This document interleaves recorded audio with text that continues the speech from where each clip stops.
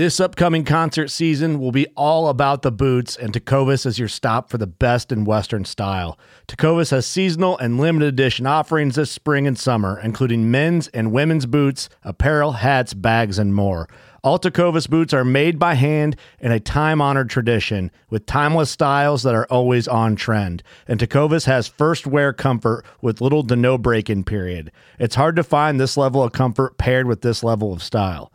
Stop by your local Tecovas store, have a complimentary drink or two, that's WCB style, and shop new styles. The smell of fresh leather and friendly staff are at your service. Many stores even have leather custom branding to make your boots truly personalized. And with regular live music and events, there's no in-store experience like it. If you can't make it into a store, just visit tecovas.com. That's TECOVAS.com. They offer free shipping on all boots, as well as free returns and exchanges, and ship right to your door. Go to tecovas.com and find your new favorite pair of boots today.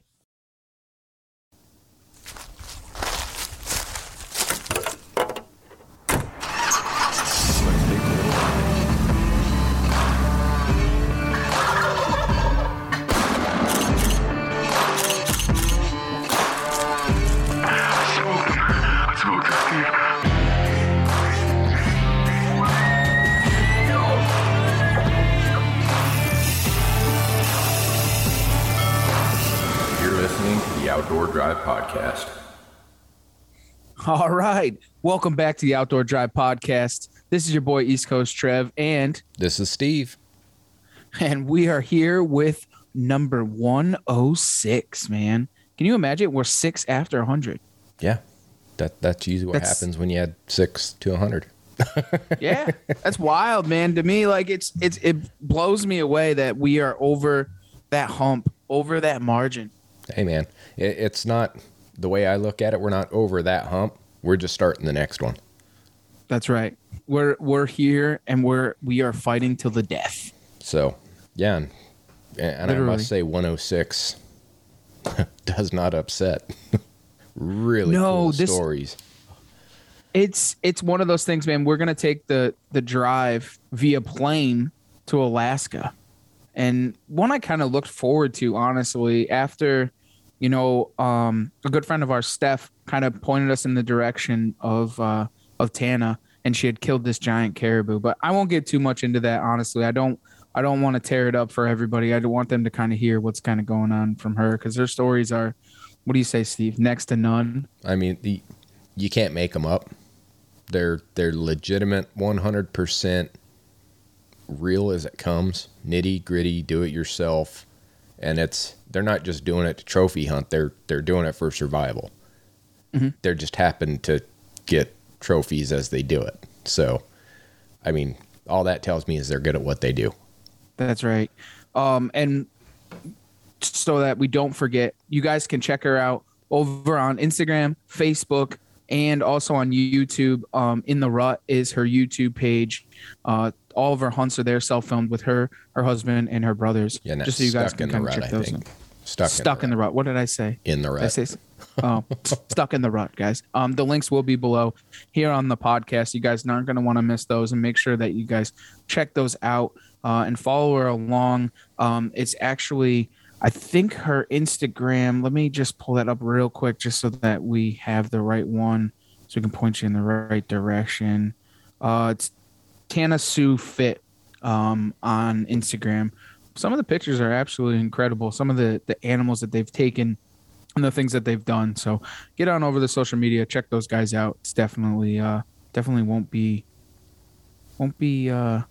it's worth your time. I promise you that. So I see your mind is where my mind was throughout this whole tale. It's just kind of like, wow, this is blown real. Away.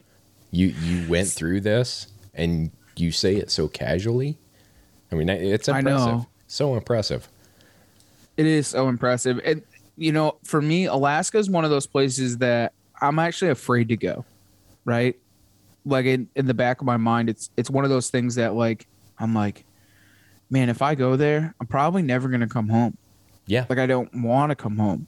I want to stay there because like every story that I've ever heard from Alaska, the fishery up there, the wildlife up there is just, it's next to none. So why, I mean, and to hear her stories, like just totally seals the deal for me. Totally seals the deal.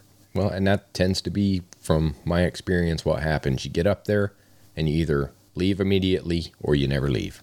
Mm-hmm. So I think we'll fall in that latter category, and the way the world's going, that may not be a bad choice before long. That's just the truth. And be remote. Do you know how to fly a plane, Steven? Nope, but I could figure it out. There are schools for that. Yeah.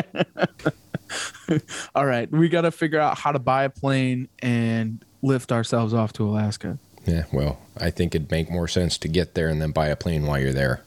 Yeah, we'll probably. The fuel to get from here to there in a Super Cub is probably going to be more than you want to put into it. A lot more expensive than a flight. Truth to that, buddy. Truth to that, man. Well, I'm excited about this one. Definitely. Before we dig too deep into it, though, let's see what's going on in the world. Yeah, let's do that.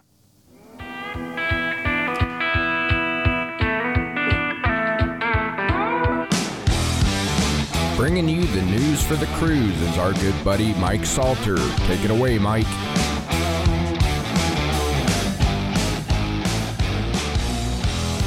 Hey everyone, we're going to kick this one off in Wisconsin, where the DNR announced Monday that the statewide quota for the fall 2021 wolf season has been set at 130 wolves. The quota was set based on available information and scientific modeling, as well as input from the Wolf Harvest Committee, Natural Resources Board, and many groups and members of the public who provided comments.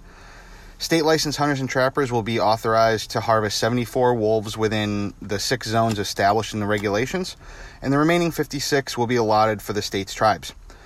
There will be a ratio of 5-to-1 for licenses to tags, meaning that 370 licenses will be awarded. The DNR plans to notify successful applicants on October 25th, at which point licenses will go on sale. The DNR also is currently updating the state's wolf management plan and is working towards a 10-year plan to help guide management decisions starting in 2022. So be on the lookout for that. Now to Washington, where the Department of Fish and Wildlife is seeking public comment on proposed spring black bear rule changes for 2022.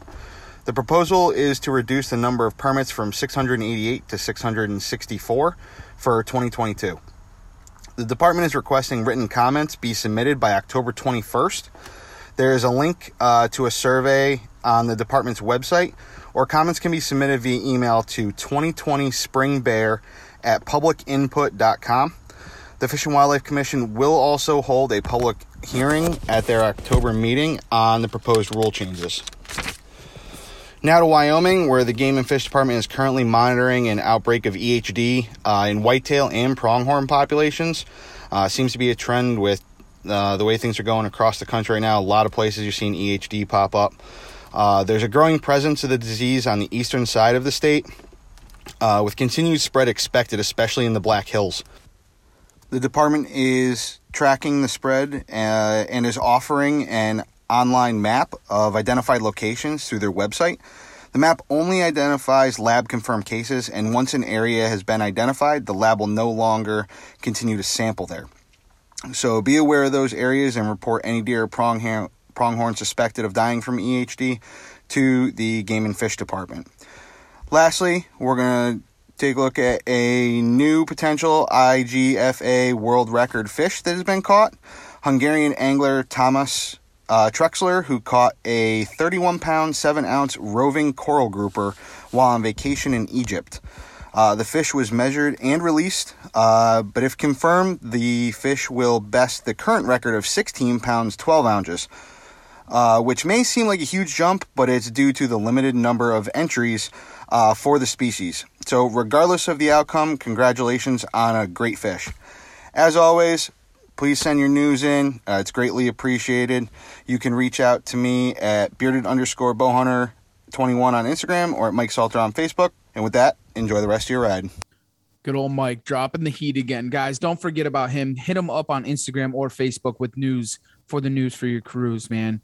Mikey always needs the news and wants to know what's going on in the world. Help this man out. Send him your nudes. News. I meant news. Send him your news. Oh. Trav. Sorry. Old Sorry. habits die hard. I had to. Old habits die hard. They don't. Yep. Can't teach an old dog new tricks. It just doesn't work out, Steven. Well, man, awesome. I think honestly, let's thank the partners that partner with us, and let's get on with the show, because enough of us, and you don't want to hear us blabble. We definitely want to get on with Tana. Let's do it.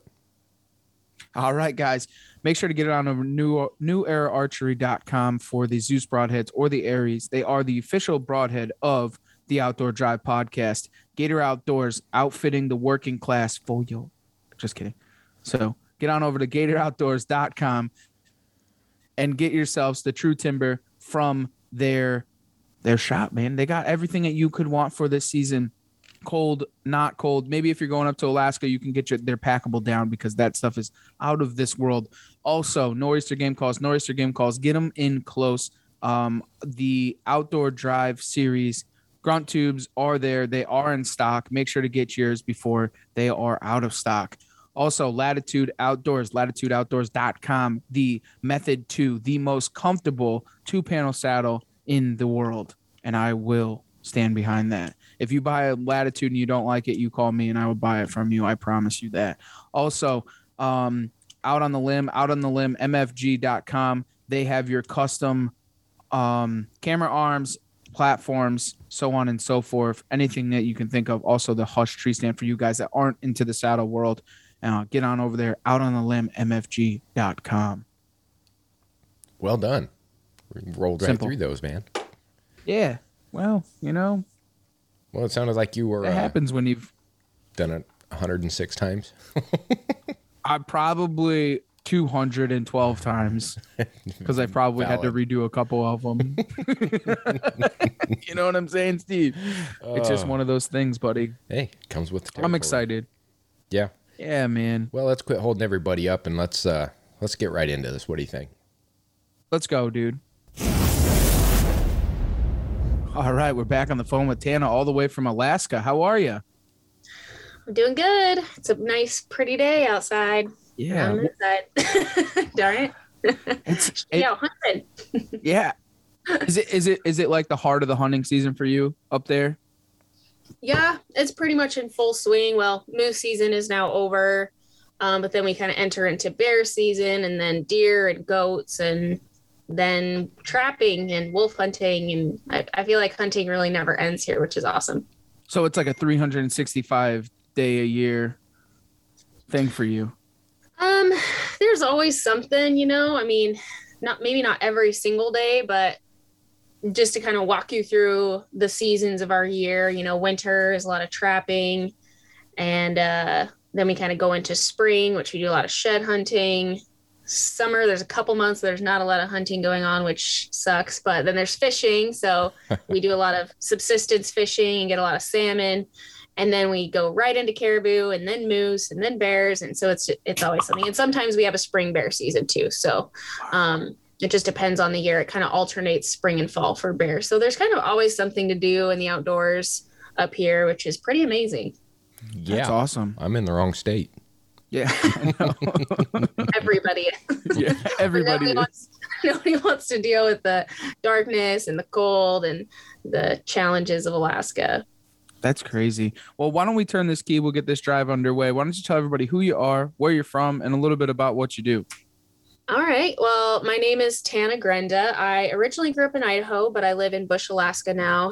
And when we talk about the bush, it's mainly off the road system. So you have to fly an airplane to get to where I am.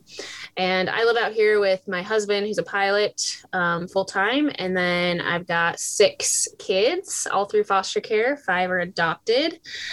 So yeah, we've got a busy, busy life. My husband flies and I work from home. I own a fitness and nutrition business and do a lot of coaching for hunters specifically. And so, yeah, I feel like I'm a really busy mom, but I do the best that I can to get out there because I love hunting. And growing up in Idaho, I had lots of brothers and that's all I did. It's all I grew up doing. And so being outside is one of my favorite things, hunting especially. So what made you made you move to Alaska over Idaho?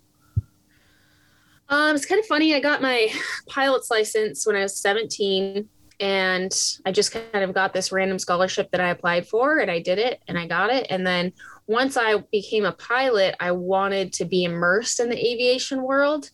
And I just kept seeing things about Alaska. And this was like well before social media world and stuff, and before all that really became popular.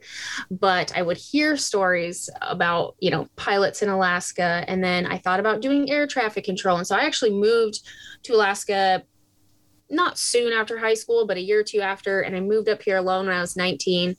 And I went to college in Anchorage. It was a whole new world for me. But I always tell people the second I stepped in Alaska, I felt like I was home. Like it was the one place away from home that I felt like home. And then once I did my first hunt in Alaska, it was a Dall sheep hunt. Oh. It was like, okay, I'm never leaving. This is the best place on earth. So I drew a really great tag my first year of residency. And then it was all over from there. So is there a lot of bonuses of being a resident over a non-resident in Alaska? Yeah. As far as like hunting goes and stuff, because I seen like for example, you had the emperor goose the other day, and that's like one thing that's like one of the hardest things to get up there. Is there other animals that are like that? Yeah, I mean, so emperor is pretty tough. I think they only give out 20 non-resident tags a year or something. Wow. As a resident, you can shoot one per year. So that's one of the things that's like, whoa, it's even as a resident, you only get one per year. Whereas with a lot of other things, there may not be limits, or it's subsistence. So you get as much as you need. You know, wolves, you can shoot 10 wolves per day. You don't even need a tag for them. So it's like, there's just a lot of really awesome opportunities for residents up here.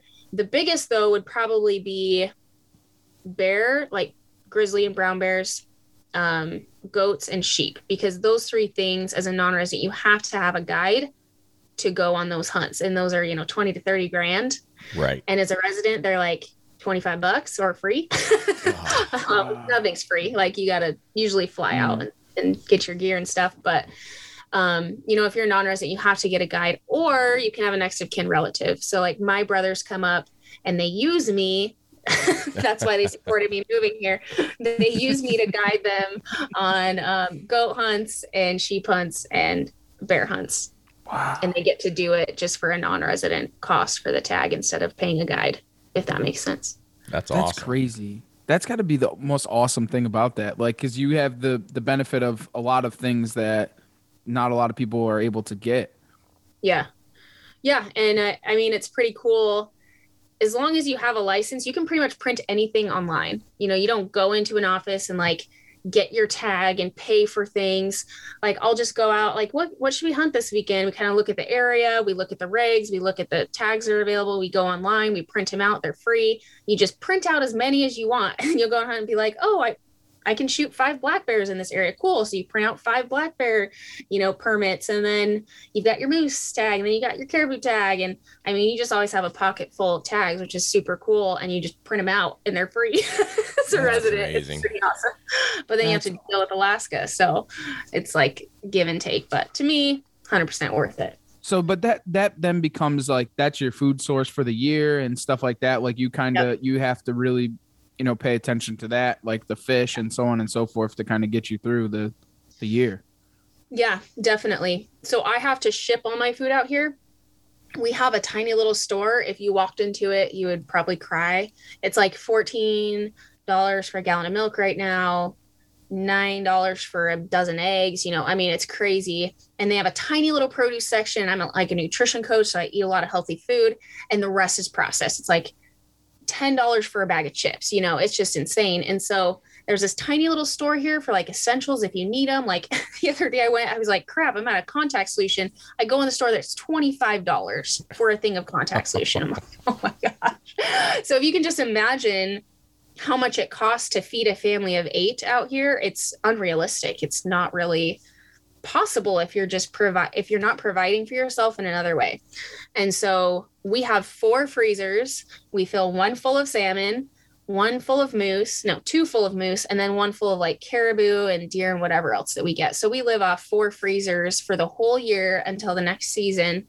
And it saves us so much money, honestly, and just the meat and the protein, because I have to ship in all of our produce from 300 miles away and like pay for a shopper and then pay 60 cents a pound to ship. You know, it's just logistically hard to get food. It's not like you just have a grocery store down the street that you can just go buy everything. It's very limited. So a lot of our hunting and fishing, yes, we love it. Yes, we enjoy it. But a lot of it is like we are filling the freezers, or I'm paying thousands of dollars to get meat from somewhere else. And that's just not feasible.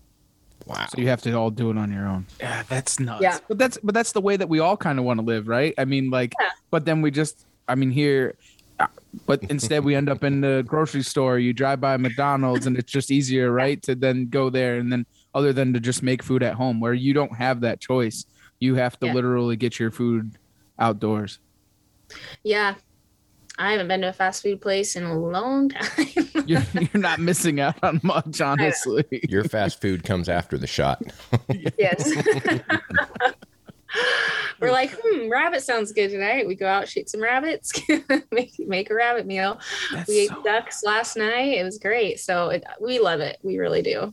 Does it make it easier for you as far as like being a pilot and your husband being a pilot to go to different places and hunt, or? Yeah. I mean, where we're at, we don't have a road system. And so we have a very small little road, and the rest is rivers. And so the people that can't fly or don't have an airplane, they can only get so far in a boat. And then we want to distance ourselves from the majority of people. And so having an airplane and being able to fly to literally unlock any part of Alaska that you want, because we have a Super Cub, and that airplane gives you like the extra 10% that a lot of other planes can't get to. And so having that skill set, my husband's an amazing pilot. I don't really fly anymore. He does. And then having the tool, the airplane, to get us separated and away from people.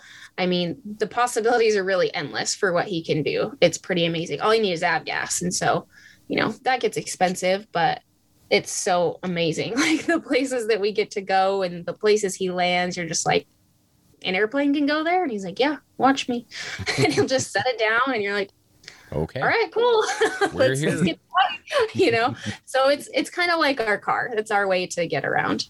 That's kind of crazy coming from somebody who's already a pilot. Like, you sure you can land that there? Like, do you ever become uneasy when he's trying to land the plane, or? I mean, it depends. There are times where we'll kind of check each other, and he's like, if you ever feel uncomfortable, tell me and I won't land there. Like we want to make sure that we're both on the same page. I've seen enough now of what he can do. I couldn't do that. I mean, I would never land in these places, but his skill set is another level. And so now I'm a little bit more used to it, where I'm seeing places like, oh yeah, he's going to land there. Occasionally I'll still see places that I'm like, you're doing what? We're landing there? What? How? And then he does it, and you're like, okay, we did it. What's probably one of the craziest things that's happened to you while flying? Oh gosh, which time? We've been in a lot of bad weather. So Alaska just gets crazy weather. And so we've been in positions where we just have like fog and rain come through in a way that you can't see anything, and you're flying at treetops. I've never been in a crash. My husband has, well before I met him. We've been together, or married now 7 years.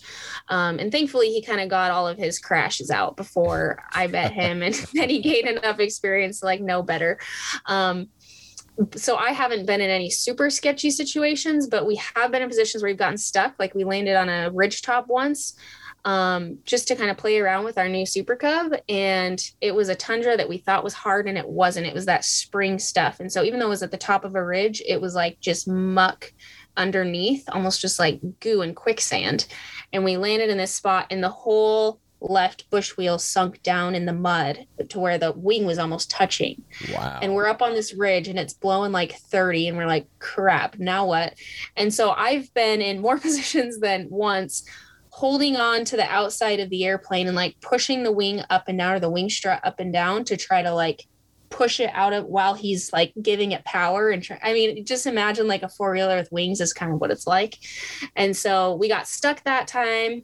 Last week, the wind tried to like come under the wing, and it flipped it a little bit while it was tied down while we were moose hunting. But that didn't do any damage, thankfully. 2 weeks ago, this was like a couple days before I went out on my moose hunt, we had like a big belly pod under the airplane. This is where we stash all of our gear, and it has 2 straps, has one in the front, one in the back, and it's fiberglass. And so this holds like hundreds of pounds of meat sometimes.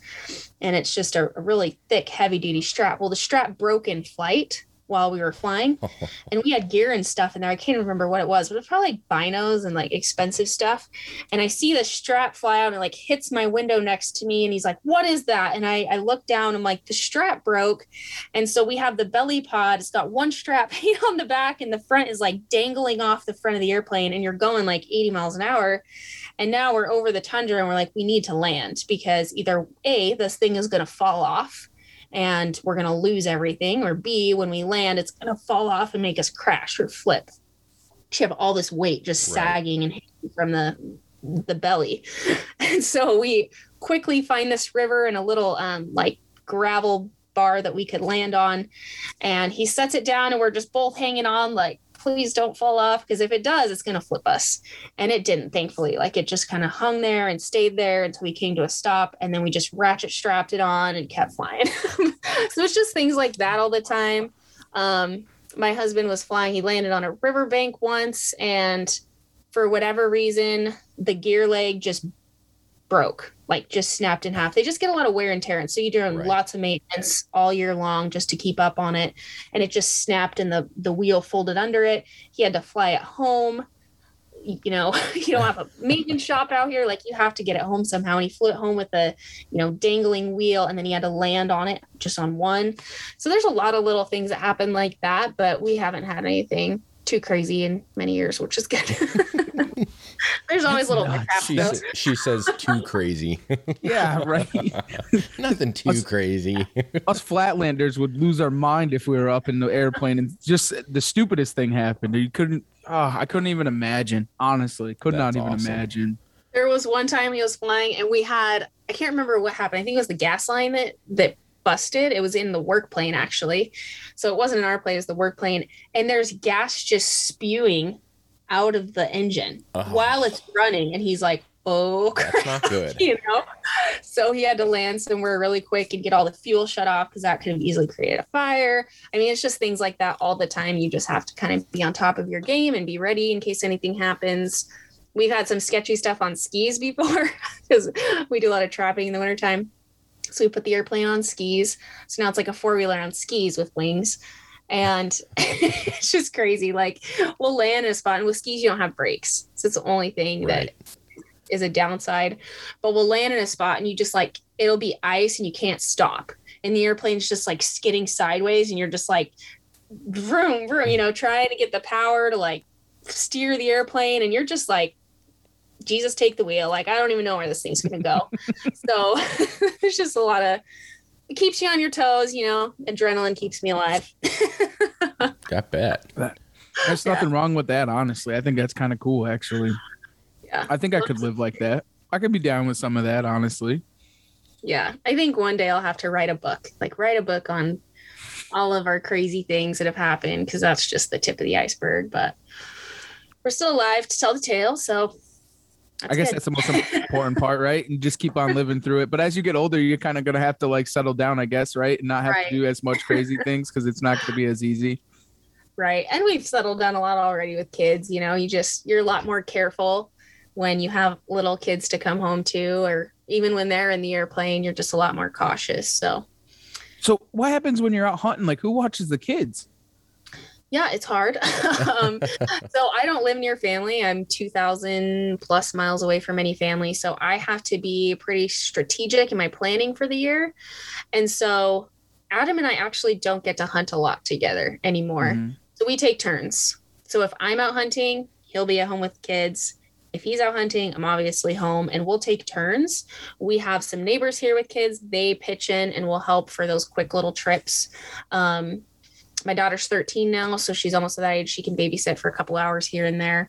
But mainly I fly up nannies. Like, I'm flying up a nanny next month to stay with us for a whole month through bear season and deer season. So it's just logistically, difficult. Like I just have to plan ahead, and it can get expensive.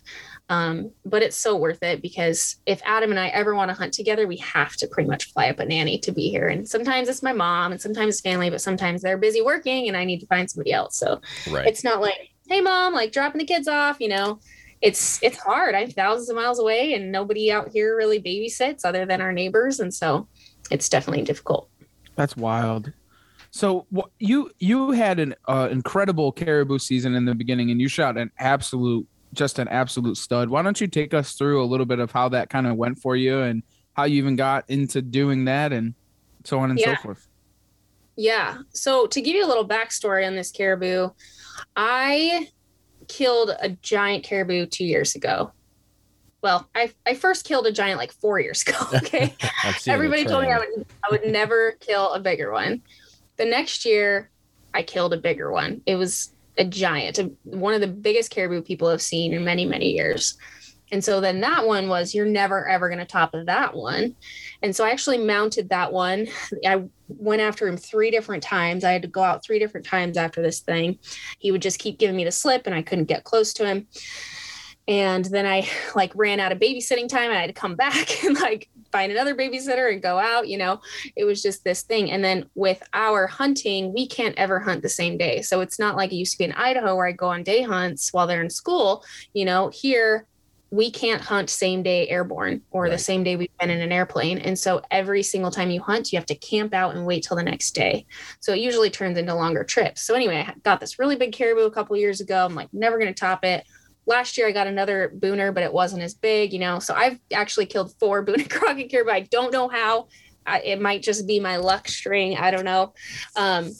So this year I just went out for some meat. They kind of changed this area in the hunt and they shut down my regular area. And I was a little nervous of how I was going to tag out because caribou is our favorite meat. It's one of our just favorite meats to get in the freezer. And I wasn't going for anything huge. I just wanted a meat bowl basically, because I already got my giant, like I'm good. And so just to kind of backtrack a little bit, this spring I went on a bear hunt with my brother. I kind of was his next of kin guide. He's a non-resident from Idaho. He came up, did a brown bear hunt with me. He killed a 10'6" boar, but it charged us. I was 5 yards from it before it died. Thought I was dead. Like it was very much a near-death experience. It was super sketchy. He saved our life with a pistol. It's a very long story. You can watch it on my social media and I talk about it a lot. So it was just really traumatizing for me to be out in the woods. So when this caribou hunt came around, like it's only been 4 months since the bear incident. It's only been 4 months since I almost died from a 10-foot bear tearing my face apart. And I didn't have a babysitter. It was like super last minute. But I just had like a little break in weather that I really wanted to go. And my husband's like, you're going to have to do it solo. And I said, I'm a little scared of bears right now. I don't know if I can go out there solo right now. This is a little too soon, too soon to do this. And he's like, you can do it. You can do it. You can do it. And I'm like, okay, I'll just go for one day. He said, I'll just go one night. I'll hunt the next day. You can come pick me up the next night if I don't get anything. And so we just fly around and we kind of look for where the caribou are.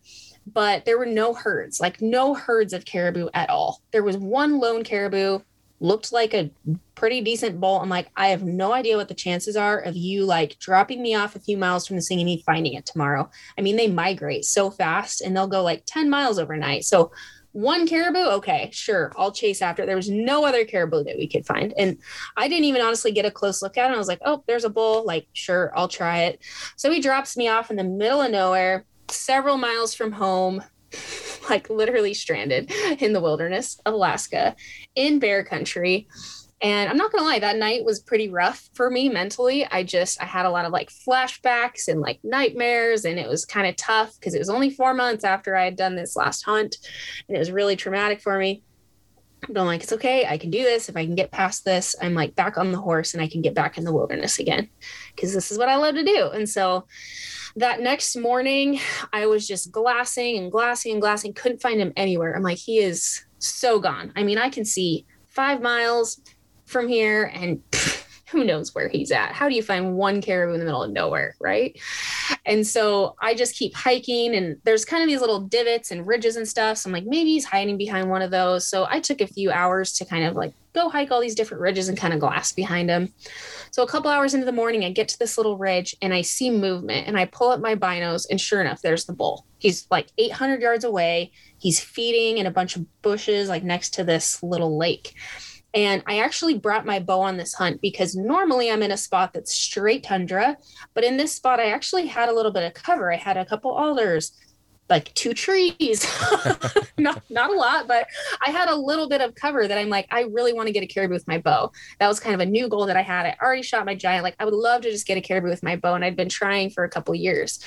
And so I took my bow on this hunt, and I see him 800 yards away. I'm like, game on. Like, I found him once I find an animal, I can usually make it happen because I usually have a rifle just in case. With a bow, it's going to be tough. So I was straight upwind of him. So I quickly circled downwind, but he's in the wide open. Like, all my trees and bushes that I wanted to recover, yeah, those are gone. He went way far away from those. He's now in the flat open tundra with some tall grass, some bushes intermixed, but not much, like really not much cover at all. So I'm like running almost like in a direct squat, trying to get just downwind of him. And I get downwind of him. I'm probably now about 400 yards away, 500 yards, somewhere in there. And I hear my husband's words in my head because he kind of gave me a little pep talk before I went. And he's like, you're never going to kill anything with a bow if you have a gun in your hand, which is so true with me. Right. Like, oh, he's right there. I can shoot him with a gun. So I was like, the only way I'm going to kill this with a bow is if I drop the gun right here. And it was very hard for me. It was really hard. So I dropped my gear, dropped my pack, dropped my gun. I took the bow and the rangefinder and my GoPro. And I'm like, okay, I'm going to do this. And he was like kind of working towards me. So I just kind of worked toward him like, this might actually work out. And my wind was really loud. And so that kind of, allowed me to be a little bit louder.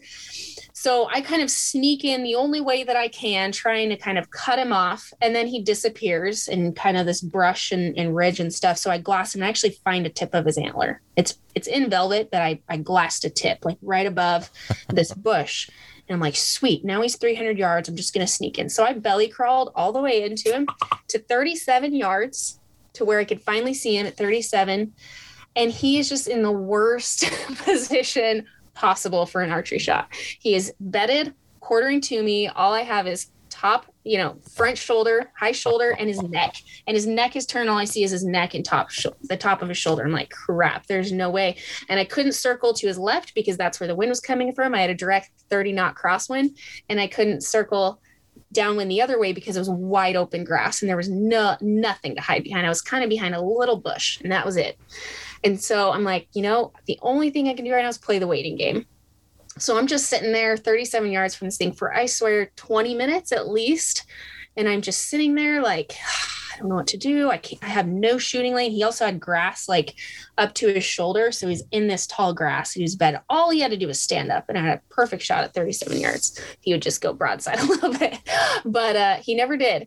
And the thing that I didn't really think about is when the gust of winds come here in Alaska, it shifts a little bit. So even if you have a really steady wind from a certain direction, when you get a gust, it'll shift like 30 degrees, and it'll do these little bursts and shifts and swirl a little bit with the gusts. And so something must have happened there with the wind because he didn't see me. I didn't move. I was just ready to draw, and he snorted and huffed right in his bed before he even got up. So he must have smelled me. The wind, there's a big wind gust. It shifted towards him. He smelled me, and he jumped up, and I went to draw back to try to get a shot off before he took off. And he didn't even wait a second. I mean, he was like up and out to 80 yards in a second. It was crazy. I didn't have a shot at all.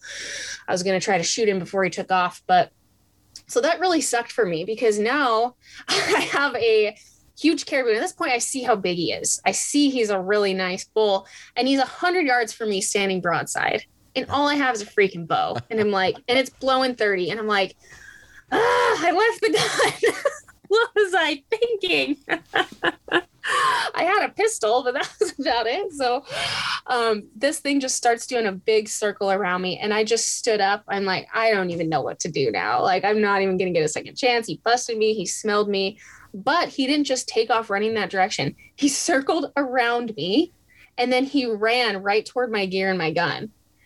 And so I just ran full speed behind it. And every time he would like look back, I'd just hit the deck, hope he didn't see me, and then he'd get up and keep going. And we did this for, a good half mile. I mean, it was close to like 700 yards by the time I actually ranged it. I was like, holy crap. So I was sprinting like through the tussocks and the grass and the brush. I'm just trying to get to my gun before this thing is gone forever. At this point, I'm like, screw you, Bo, you're worthless. So I get back to my gun and he's gone. He's like 600 yards away. He went up in the trees a little bit, this little ridge in trees, and he was gone. I'm like, shoot, I screwed it up. This is what happens when I pick up a bow. You don't kill anything.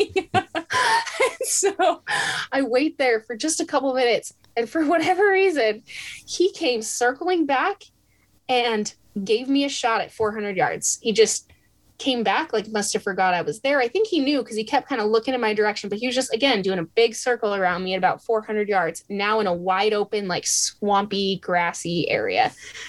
And so I'm trying to get a range and set up, and now it's rainy and it's foggy.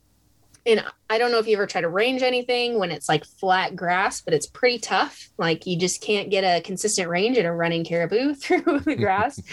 And I'm trying to like whistle and trying to get him to stop, and he just won't. So I'm like, whatever, I'm just going to fling lead. And so I'm pretty confident with a rifle, though. I have a lot of practice with them, even running. And so I set up, it was about 400 yards. He was still trotting, and I shot him, and he ran like 50 yards and dropped. And I was like, whoa, what just happened? That's awesome. And then I ran up to him, and yeah, it was crazy because I had him so close with a bow. It was like, is going to happen. I said in my head, like, oh, this is so sealed deal. I found the caribou. I'm 37 yards from it. I got an arrow knocked. Like, what could possibly go wrong? Oh, he could smell me. Take off. But just the fact that he ran toward my gear so that I was able to get my gun and still get a shot and finish him off was just awesome. So hindsight, I really don't know what I would have done differently. Maybe tried to have a decoy or something to get him to stand up. Caribou are pretty curious animals, or maybe I could have stood up myself and he would have stood up. But is that really a thing that they use? That you use a lot of decoys in hunting up there, or? We do. I mean, we have them that go on the bow. Mm-hmm. If you, right, I forget what the company is called, like Ultimate Predator or something. Yep. But they quit making a caribou one. And I asked them about it this year. I said, I really need a caribou decoy, because if you had something like that, caribou aren't super smart. They're pretty curious. They'll come walking up to you. And so I asked them for one. They're like, no, we discontinued it. So I didn't have one. It would have been really nice, but thinking about the wind, I'm not sure how it would have done on my bow when it was blowing that hard anyway. It's kind of like a kite. So try to hold aim on that. like maybe a caribou decoy in front of me. I don't know, but I think it would have at least got him curious before he smelled me and then took off, right. As a lone caribou. Yeah. You don't have a lot of eyes on you. And so he probably would have been curious if he would have just seen something there that made him stand up and give me a shot, or I don't know. But yeah, it was pretty awesome. I was pretty gassed after the whole sprinting episode and then trying to shoot it running. It seems like that whole hunt was just meant to be like the single caribou, and then being able to get on him. And then like, it was just kind of like, it seemed like a life lesson, because you want to shoot it with the bow and then it went towards the gun. That's absolutely wild. Yeah. And then it like left, and then it came back, and it's just like, well, this is meant to be, I guess. And that's nuts. Yeah. It just meant a lot to me because of that solo hunt. That was the first solo hunt I've done in Alaska. I've done them in Idaho before, but like being in the middle of northern Alaska is kind of eerie. Oh, yeah, I bet. Several miles from home. There's no roads. You're at least 300 miles from the nearest hospital. Anything could happen. And you're just out there by yourself. Like, all right, this is it. We're doing this. We're doing it. So you had mentioned before about you can't hunt the same day that you fly. Yeah. Why is that? Probably fair chase rules. Okay. It would be way too easy, honestly, to like find an animal, land next to it, and shoot it out of an airplane. Like it would just be probably pretty unfair to the animal, and no fair chase there. And it would probably get abused quite a bit, or people would try to shoot from airplanes, or, it would just be a mess. So you have to wait till 3 a.m. the next day to hunt. So Gotcha. Now, you started explaining that you had 3 and never thought you'd see one bigger. How much bigger did this one go?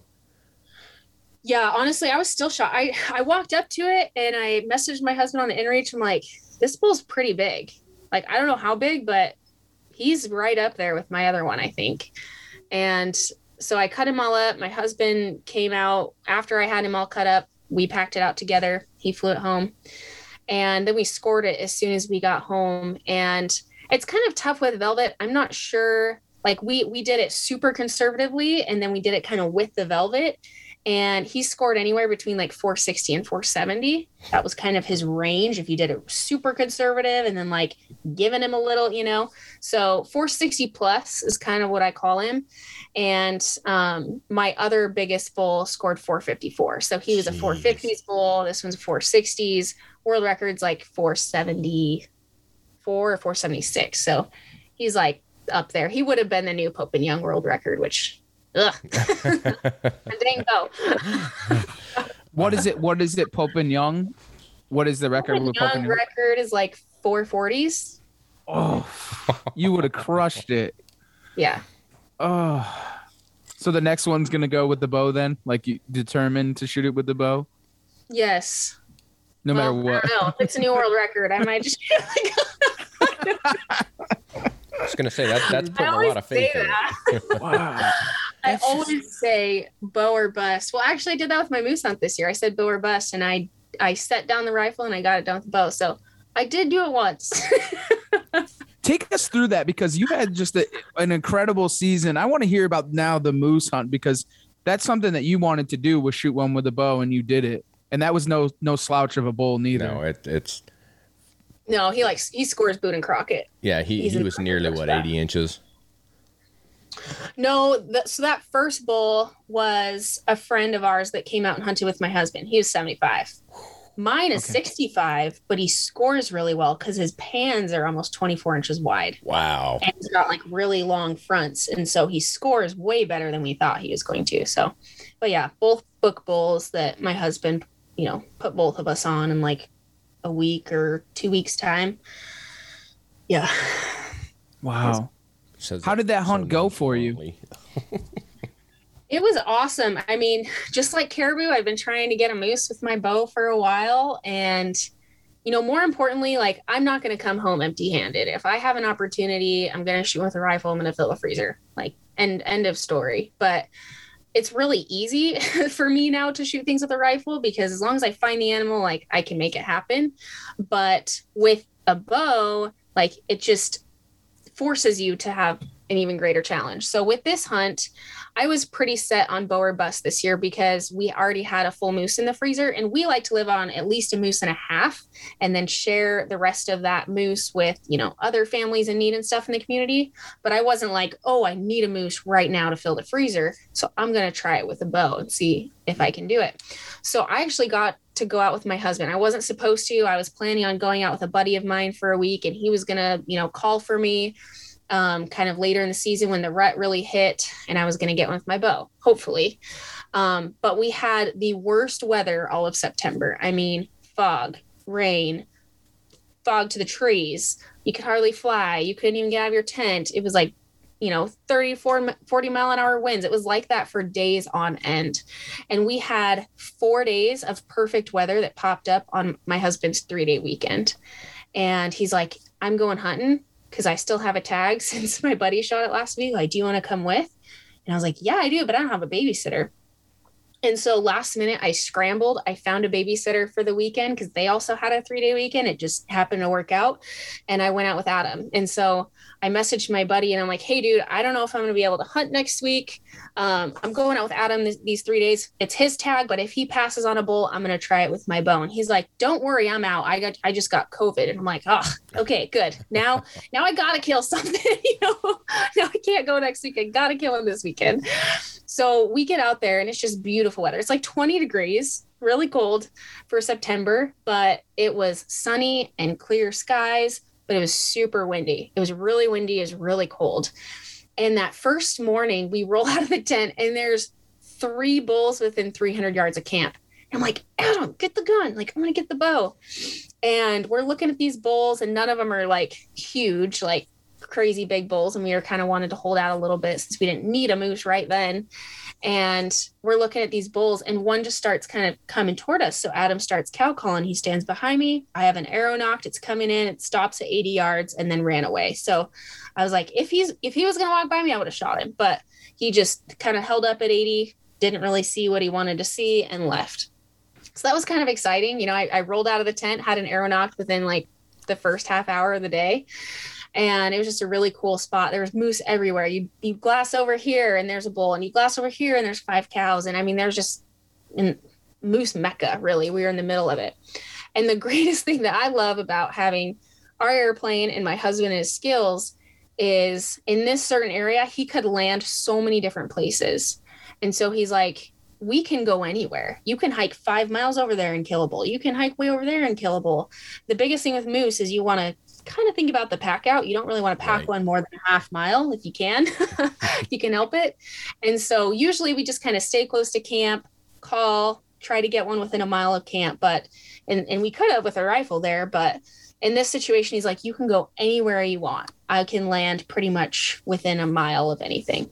So I'm like, perfect. And so that made the hunt really fun because you could actually hike around kind of like elk hunting and, you know, glass and then screw that one up and then go on to the next one. Like it was really, really fun. So by that afternoon, we had seen several bulls, but hadn't really gotten close to any of them. We find a really, really nice bull as we're hiking down the ridge. I was actually kind of going after one 2 miles away, and I would have had to cross a river, and it was going to be a really nasty hike. And we start hiking, and there's one, he's like, big bull. And I look in front of me, and there's, 600 yards away, there's a nice bull working his way right toward us. I'm like, perfect. And he tries to hand me the gun. He's like, here you go. And I'm like, no, I'm not shooting it with a gun. He's like, but why not? It's right there. And I just said, give me a chance with the bow. And he's like, okay. And then I asked him, because he had a tag. I'm like, do you want to shoot at the rifle? It's your hunt. And he's like, no, you do it. And I'm like, okay, cool. So he gets all set up. He was just going to stay back and call, and I was going to close the distance. And it's pretty windy. It's blowing 20, gusting 30 probably. Just really windy again. So I start closing the distance. He's kind of weaving in and out of these alders. And every time he puts his head down, I just run in, as fast as I can when he's not looking. He looks up, I stop, kind of the usual archery stock. And I get about 200 yards away, and he's just held up. Adam's calling. He's looking at kind of Adam's direction, but he doesn't want to come. He doesn't know what he's looking for. He's doing some grunts and raking, cow calls, trying to see what he likes. And what I found in this later part of the rut with moose is if you can get within their territory, like within 100 yards and then rake, they come running.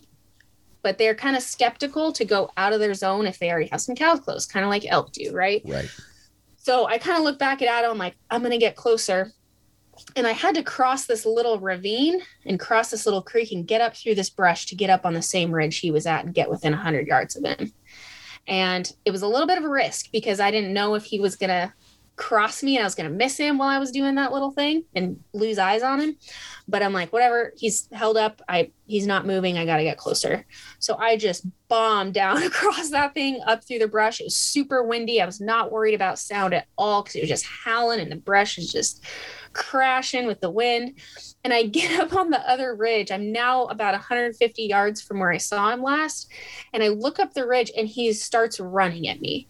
And I think he heard me crashing. He must have heard me just kind of fighting the alders as I was getting up on the other side of that little ravine. And he was coming to fight. He thought I was a moose. And so I didn't have time to get up the ridge and get better cover. I just kind of hopped behind the smallest little quick, closest bush I could find, which wasn't very big. And I'm looking through this bush and this huge bull moose is just running down the ridge at me. And I'm like, oh my gosh, he's going to trample me. What do I do? I had left my pistol with my pack, which is a bad idea. I should have had that on me just in case I did get trampled. But all I had was a bow. And I'm like, this might actually work. He's now 80 yards, 50 yards, 40 yards. And then he stops. He keeps looking over where Adam is calling, but he doesn't want to go there. He wants to find the moose that he just heard crashing through the brush. So he just keeps kind of walking toward me. And he stops at 17 yards. So I'm behind the bush, 17 yards away from him. And I'm just looking at this thing, dude. And I'm like, he's towering over me. I'm up to his shoulder or his elbow, maybe. I mean, they're so big when you're that close, you don't even realize it. He looks like two Clydesdales together. And I'm looking at this thing like, oh my gosh, keep it together, keep it together. And he just stops. And I'm like, a couple more steps, he's going to be on top of me. I need to come to full draw. And I was behind the bush. I couldn't see him. So I came to full draw and I stepped out and around the bush, which put me at about 15 yards.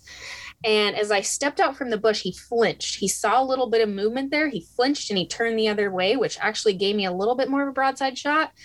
But he was quartering to me still a little bit.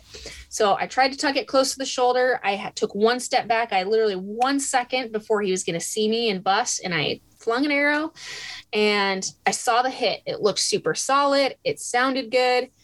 And he took off running. He stopped again because Adam kept calling. He stopped at 50 yards.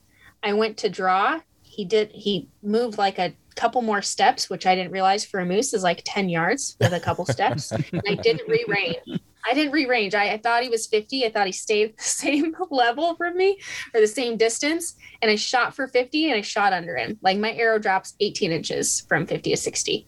And so I should have shot for 60 and I shot for 50 and I shot under him. And I was like, oh crap.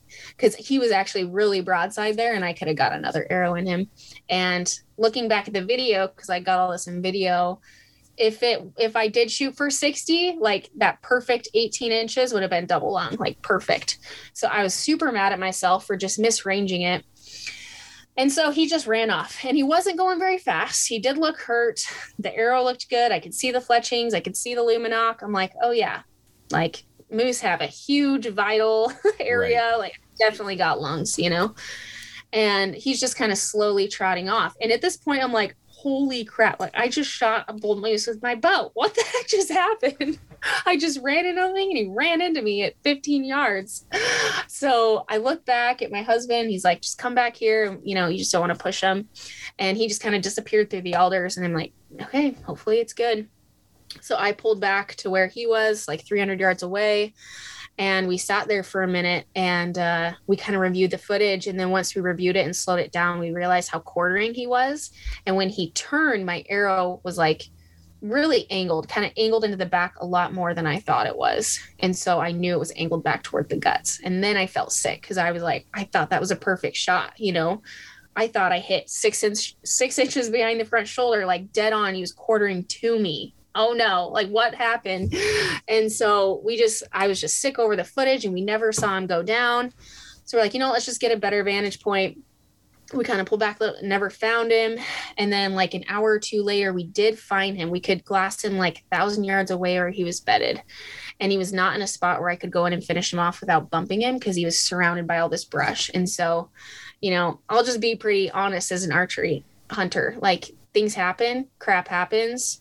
The last thing you ever want to do is wound an animal and watch it be alive still. Like it made me sick to my stomach. And I knew the only thing that I could do was just leave him and just hope that he didn't suffer for very long.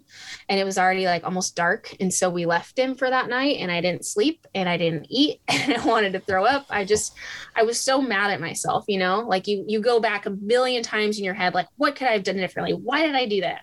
Right. Why did I do it this way? You know, you try to figure out how to do it perfect. But at the end of the day, we all make mistakes and we never get it perfect sometimes. So the next morning, I was just still sick. But we're like, let's just go to where he was bedded. We should be able to find him because he hadn't moved. He just kind of stayed there the whole time. And he was surrounded again by lots of brush, lots of alders, willows, tall trees. So we hike in the next morning, gave him lots of time, hiked in to his bed. He's gone. Nothing. No blood, no hair, no guts, no nothing. And I'm just sick. And I'm like, great. And it's impossible to dry track a moose in alders. I mean, I don't know if you've done it before, but usually can't say I have, but it doesn't sound fun. No. It's so brushy. Never been there. like it's over your head. You can't even see anything. And then you can't see any tracks because it's all brush and grass. And then you just can't find blood because they often like their hair is so thick. Their hair is like this thick. It just mats everything up. And so we just did zigzags, and I kind of stayed back and watched too. Like we separated. I was trying to see if we bumped him anywhere, if he was still alive, and we just could not find him. We didn't hear anything. We didn't see anything. So I'm like, I think he's dead. I just don't know where. And there was like this tall patch of trees close to where he was bedded. And I asked my husband, I'm like, you walked through that, right? You got that spot? He's like, yeah, I walked through there. I never saw him. It's like, oh, okay, I don't know what to do. So after, I kid you not, like 5 hours of tracking, and we're just getting exhausted. It's a really nice day. He's like, I think it's dead. We need to fly. We need to use our airplane, and maybe we can see him. It's just too brushy for us to zigzag every piece of this when it's over our head. And I'm like, okay, let's do it. But the risk with that is like, if it's alive, I can't shoot again that day. You gotta wait. So you gotta wait. Oh, so yeah, I didn't think of it like that. Wow. Yeah. So that's So like a you're last resort kind of thing at that point. Totally last resort. But as we looked at the shot, I'm like, I know he's going to die. He had to have died. We just don't know where he's at, and we never saw him bump. So at least in the airplane, we can either see if he's alive and gone and fine, or see if he's dead, hopefully. So we hop in the airplane. It's now afternoon. It's starting to get warm. I'm worried about the meat. I'm just like a nervous wreck. And we start flying. Can't find him. Can't find him alive or dead. So I'm like, well, I know he's not alive, or we would see him, because you can see a live moose everywhere. And we're pretty good at spotting animals from the plane. But it was just so many alders. You can't really see through alders. So I'm like, he probably went in the nastiest, thickest stuff there possibly is. And we're just going to have to find him in there. So we did probably 100 circles around this area where we just gridded and zigzagged and saw nothing. And at this point, I am like almost in tears. I'm just sick that I wounded an animal. And we land the airplane. We take a little bit of break because I got really nauseous just from all the circles. I started getting air sick too. I was already nauseous from not eating and sleeping. And then all the circles, I was really sick. So I'm like, I need to land for a second. I need to just regroup. So we land, and we're just kind of sitting in silence for a little bit. And we're like, okay, what are we going to do? And I was like, I think you just take me home and just not let me hunt again. And he's like, Tana, don't be dumb. Like, we're not going to give up. I'm like, okay. He's like, we can zigzag through those alders. I will zigzag through those alders for 3 days if I have to. That moose is not alive. He's dead, and we're going to find him. And he's like, okay, I'll do it. So we decided to do one last little loop with the airplane, and then start killing ourselves through the alders, through the thickest stuff that we couldn't see through from the airplane. And we do one pass, and he looks down, and he's like, is that him? So to kind of backtrack, when we were zigzagging this morning, he's in the pile of trees, yes. When we were zigzagging that morning, there was a small bull. He was probably like 30 or 40 inches. He came up behind me at about 40 yards, grunting right next to me. And I had this feeling of like, this is kind of funny or weird, I don't know. But I had this feeling of like, this little bull might know where my bull is at. Like, he's going to go to him. And when we had been doing those hundreds of circles, we thought that the moose in the trees was this bull because he was there. He was there, like, standing up. So we'd see a moose bedded, and then we'd see a moose standing, and we're like, oh, like, it's that bull. Well, when we did that circle that time, we see the bull out of the trees, and then we see the bull bedded in the trees, and we're like, wait, there's a moose there. So he was standing over it, actually, which is kind of horrible. But this little bull was standing pretty close to where this bedded bull was all morning long. And I'm just watching him all morning. We walked 20 yards from this dead moose 6 hours prior. I mean, he was dead the whole time. He was only 40 yards from his bed the night before. It was just, I was so excited when we saw him there. We did one more circle just to make sure. And sure enough, just a laying down moose. Saw the luminoc and the arrows sticking out of it, and I just lost it. I was just like, yeah, he's dead, So it was like the lowest lows for a really long time. We were really mad at ourselves for walking by it. And the other funny thing to add to this stalking or, tracking story is my husband actually tried climbing a tree in that tree patch to try to sleep better. Oh, wow. And he climbed the tree like 15 yards from where it died. Oh, and so we were doing circles around it all morning. We just couldn't see it. So thankfully, after that one circle, we just kind of like saw it and saw the other moose, and he had moved from it. And then we're like, wait, there's 2 moose. And that one's dead. It was crazy. That's amazing. That's nuts. It goes to show how crazy the wilderness is up there, that you cannot find things up. Because like when I'm thinking of like when you're telling the caribou story and how flat it is and how you can't get near trees, and then with the moose story, like there's thick enough alders and stuff that you literally cannot see a full-size moose. No, they disappear. And even when they're standing, it's crazy. You'll be glassing one and they're huge. You know, they can be up to 10 feet tall, like this size of a basketball hoop. And they'll walk in alders and they'll disappear. And you're like, where did it go? How did it disappear? So yeah, you have 15 to 20 foot alders and high brush. They disappear in it and they walk through it like it's nothing. But you just feel so small in that country. Because yeah, caribou hunting, like it's wide open. You can see for miles. And then you get in moose country and it's like thicker than thick for many miles. And you have just little openings of tundra and little openings where you can land or little openings where you can see. But if they're in the alders, you cannot see them. It's insane. It's crazy how those big animals, they become ghosts in the woods. Yeah. It really honestly is. Because like even up, it was laying there the whole time. It wasn't in tall alders. It was in tall grass. So the grass was up to here on me, like up to my chest in that tall tree patch. And we walked 20 yards from, 15 to 20 yards from it the morning of and never saw it. Like how? Right. They're so big. But we just went around it instead of going right through that spot. And even after I saw him dead and knew where he was at from the airplane, walking up to it, I was doing circles trying to find it. I'm like, where is this thing? They're just big animals, but they hide. That's so cool. So that is so awesome. I can't believe, I mean, you've had just an absolute incredible season, and especially killing a giant moose with the bow and then a giant caribou. I mean, what else is in store for you for the season? So next week, my husband and I are going on a bear hunt, which again is going to be difficult for me because it's going to be a repeat of this spring. Oh yeah, huh? But I'm just going to be his backup for now and just try to overcome my fears, I guess. Hopefully he gets a good one. He's trying to talk me into archery, and I'm like, no. I don't need. You don't want to do a bear with an archer again. Yeah, right. I don't blame you. I shot one with a bear or with a bow 2 years ago. I don't know if you know that, but I shot a brown bear with my bow the same year I got that big caribou. Mm-hmm.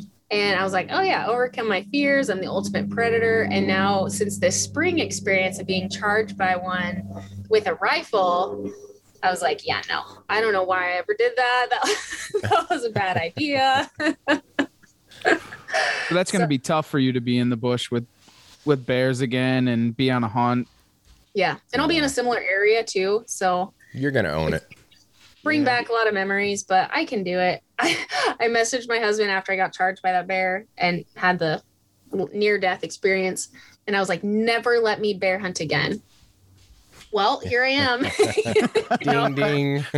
Going bear hunting. Back out. So I'm either crazy or brave. I don't know. So we're doing that bear hunt. And then we've got a big Kodiak hunt coming up. My brothers are flying up from Idaho, and we're all going on like a 2-week, goats, deer extravaganza. It's going to be a lot of fun. Awesome. So, that is too cool. Yeah. And then trapping begins. And then we just keep going. So it never ends for you. It just constantly keeps going. I think I'm on my way to Alaska. I'm over this. Right. I need some of that in my life. That's awesome. Yeah. Well, Tana, we really appreciate you joining us, honestly. I do have one last question for you that we kind of ask everybody. And you've kind of explained it, but we'll ask it anyways. Maybe you got a different answer. Is what drives you outdoors? Other than your plane. I normally say the car, but so I can say the plane this time. Yeah, like what do I like about it? What drives you? What turns your gears to get you out in the outdoors? Like what makes you every day want to go out in the outdoors? It's a loaded question.